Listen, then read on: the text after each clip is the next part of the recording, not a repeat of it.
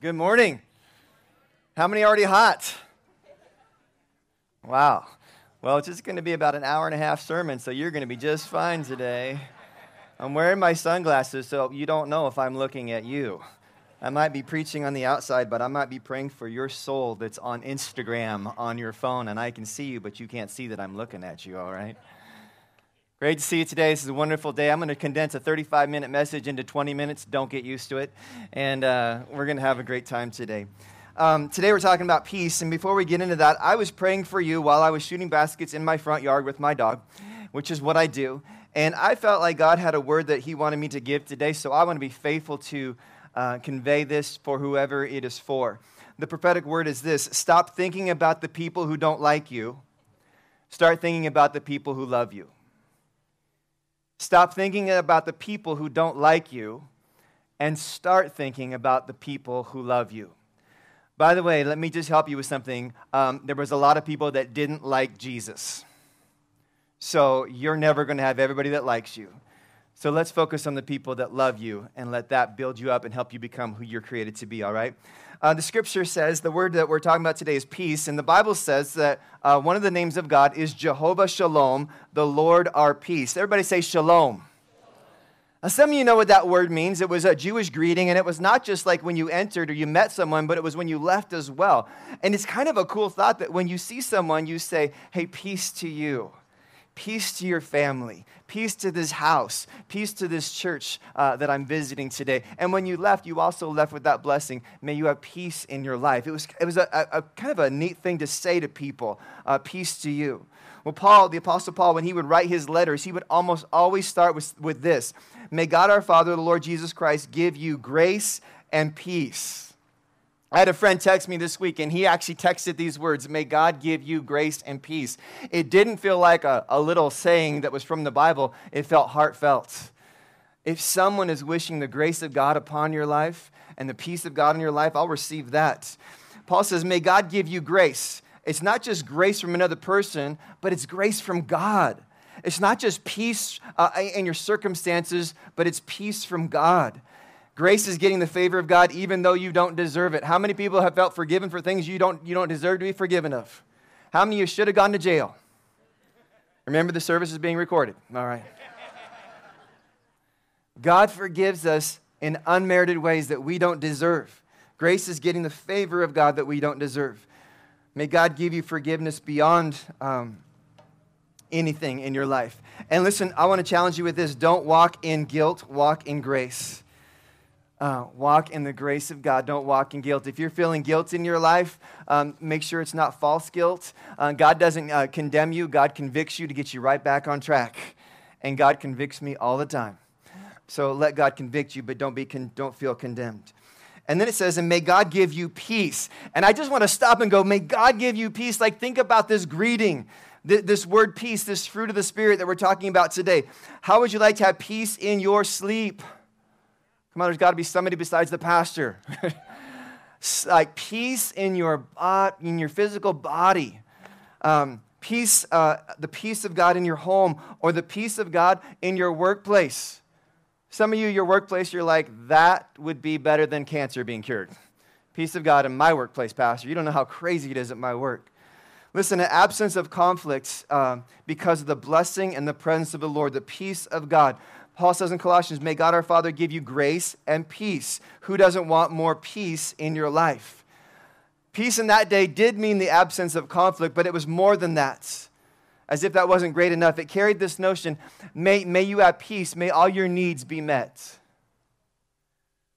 To wish that your needs, your material and physical needs would be met, that you would have contentment in your life. I wish you contentment. I pray that you're not striving and chasing after things that don't matter in your life. I wish contentment on you. I wish your needs to be met. And I wish that your relationships, you have good relationships with others. May you have the peace of God in these areas in your life. Again, in 1 Corinthians, Paul says, may God give you grace and peace. Once again, may you have the grace of God, the blessing of God in your life.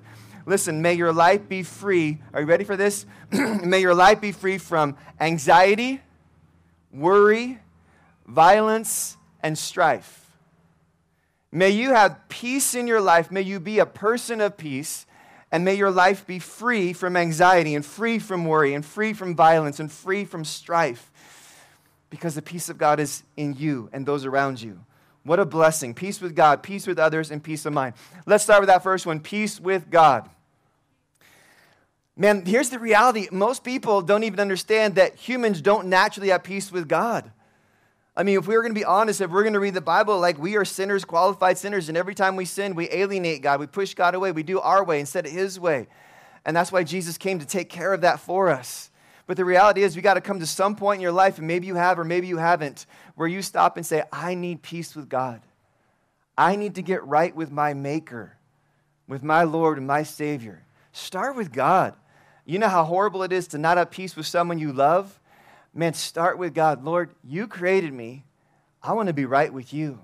I don't want to steer away from you. I don't want to sin and do my own thing and just basically say you don't exist. Start with God. Let's find peace with God. The scripture says this. This is the message of the good news for the people of Israel, that there is peace with God through Peter Dagon. No. There is peace with God through Jesus Christ, who is Lord of all. There is peace with God through Jesus.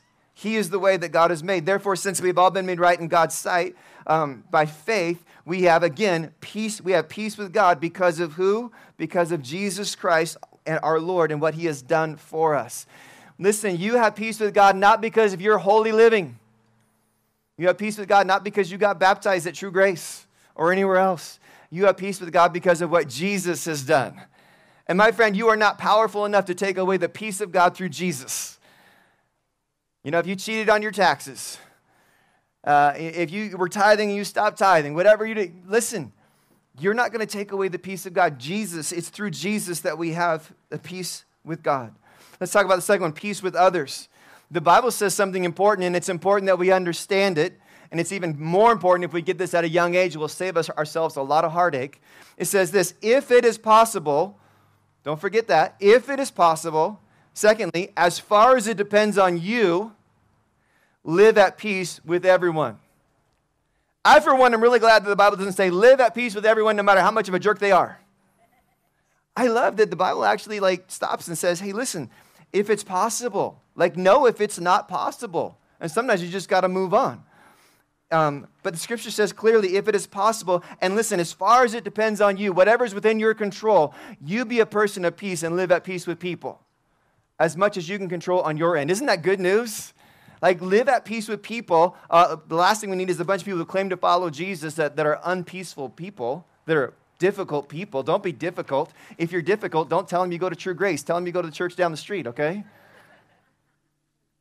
Peace with others. And listen, peace with others is a challenge. After what we've been through the last 2.5 years, I am certain that there is something that someone did to you, something that someone said to you, or something that someone believes about you that is unkind and unfair. Anybody? Anybody on this boat? Anybody on the pain train? If you're not, I don't like you, so now you are, okay? And I want to challenge you with people who don't like you, people who say false things about you, people who believe unkind things or did something to you. Listen, can you do this? Can you let it go?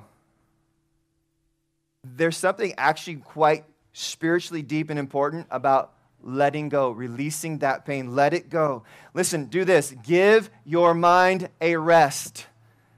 Some of you, the person sitting next to you is listening to the message, their mind is at peace, and your mind is just whirling right now.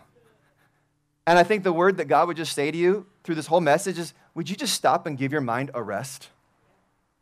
Your mind needs a rest. You're driving your mind crazy. Give your mind a rest. Let it go. Don't rehash it. Don't rehash it. Don't wait up after you forgave it, after you really let it go. Give your mind a rest.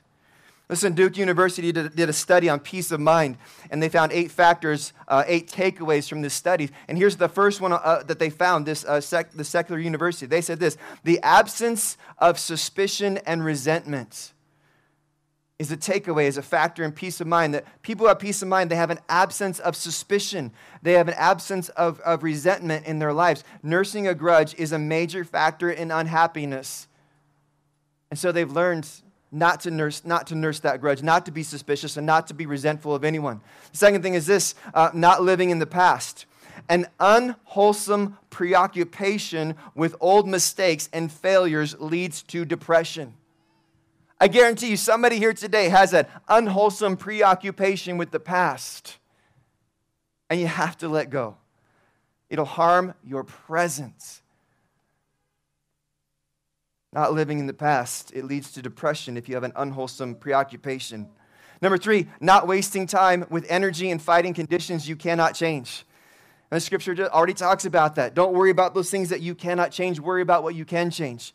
Cooperate with life instead of trying to run away from it. Number 4, force yourself to stay involved with the living world. Resist, this is their notes, resist the temptation to withdraw and become reclusive during periods of emotional stress. Come on, some of us, we are escape artists. That's it, I'm getting out of here. I got to go hide. I got to go be alone. I got to get away from the chaos. And we understand that. But here's the irony. Avoidance actually subtracts peace from our lives because those healthy relationships are missing in our lives. This is what the study came up with. Force yourself to stay involved with the living world. Resist the temptation, and we all understand it. Some of it's more of a challenge for some of us. Resist the temptation to withdraw and become reclusive during periods of emotional stress. Number 5, refuse to indulge in self-pity when life hands you a raw deal. Accept the fact that nobody gets through life without some sorrow and misfortune. Number 6, cultivate old-fashioned values: love, humor, compassion, and loyalty. Listen, don't let your heart be hardened. Keep being compassionate and keep laughing. Anybody a good laugher? That feeling when you're laughing and you begin to lose control and you can't stop laughing, what I found when that happens is I try to carry that laughter as long as I can. I'll start laughing at something small, and I'll keep thinking about it, keep meditating on it, and it is like making my body like reverberate, and I'm laughing, and it's getting like inappropriate and funny and crazy, and my daughter's like, what are you still laughing at? And I will keep laughing because it's like a release of tension, right? Laughter is important. Compassion is important. Number 7, do not expect too much of yourself. When there is too wide of a gap between self-expectation and your ability to meet the goals you have set, feelings of inadequacy are inevitable. Man, there's setting high goals, and then there's just comparing yourself to everybody else. Be smart about that. And finally, number 8, and I love this, the university decided this: find something bigger than yourself to believe in. I would have started there, but I'm glad they got there, all right? If it is possible, as far as it depends on you, live at peace with everyone around you. So know that you have the power to change. And let everything else go and give your mind a rest. And finally, peace within ourselves, or peace of mind. Because peace is not only the absence of conflict, it is the presence of God and His peace in your life. In fact, for the believer, I love this, we can have the peace of God in the midst of great conflict. We have the peace of God in the cemetery, the peace of God in the hospital, the peace of God when someone's yelling and screaming, and we can go like, wow, you really have a hard day and a big problem, but I'm sitting here with the peace of God, and I'm not letting this be robbed from me. Peace within ourselves, peace of mind in our lives. The Bible calls it a peace that passes understanding, and I've always liked that term. Philippians chapter 4 says, be joyful, be considerate, remember the Lord is coming. Don't worry, but pray, and thank God for all that He's done, and then you will experience God's peace, which exceeds anything you can understand. His peace that is beyond normal human understanding. His peace will guard your hearts and minds in Christ Jesus. Listen, peace beyond your expectations, peace beyond your circumstances, a peace from God that is unexplainable. I've sat with people whose spouses just died, and they say, I have a peace. And I've sat with people who have just got cut off and they have no peace. It's an inward condition. It's a character thing.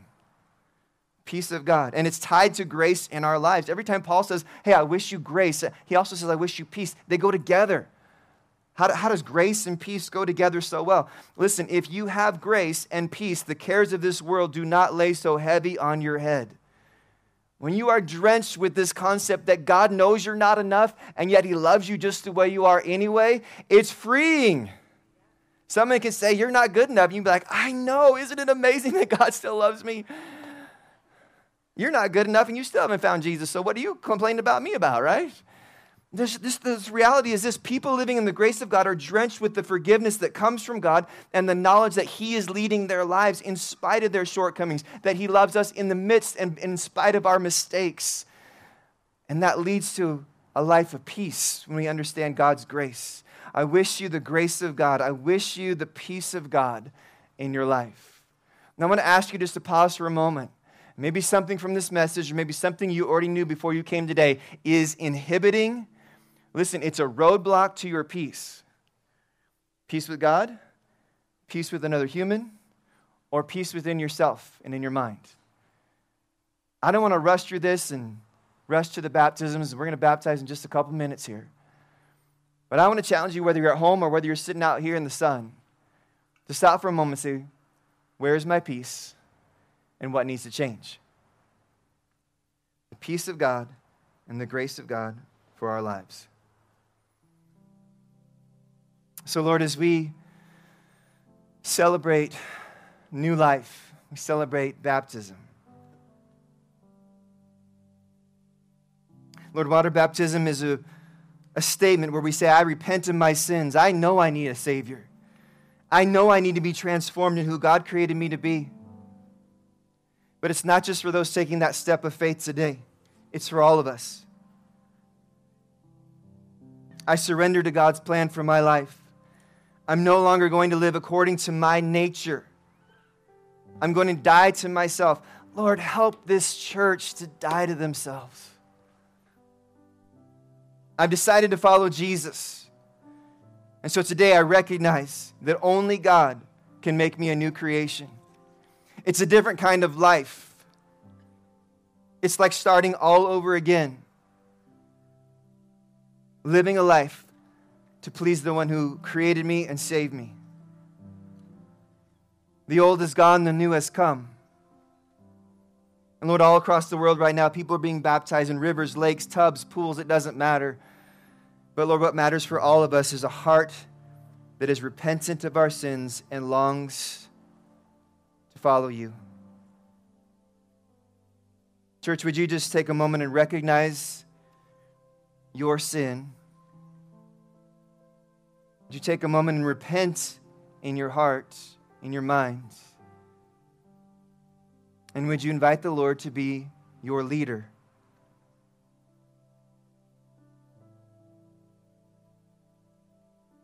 And Lord, before we celebrate today, God, this area of peace, there are things that inhibit us from having peace in our minds, peace in our hearts. God, if there's something we cannot control, God, show us that we've done what we can and let go. God, if our mind needs rest and we're not ourselves because our mind is constantly racing, Lord, today we choose to be joyful, considerate. Remember that you're coming. Not live in worry, but pray. And then, God, we pray for the peace that is beyond human understanding. God, don't let our hearts be hardened. Lord, don't let us have an unwholesome preoccupation with our old mistakes and our old failures. Lord, help us to stay involved with the world around us. All those one another scriptures. Help us to remember how much we need others, even when we want to withdraw.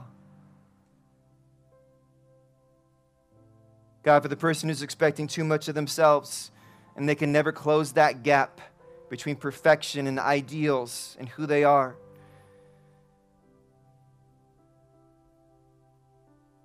God, I pray that feelings of inadequacy would not win the day, but they'd find their worth not in what they can accomplish or perform, but in you. In Jesus' name, amen. Amen. Wow, what a great day. Listen, if God's speaking something to you, make sure you share it with someone else.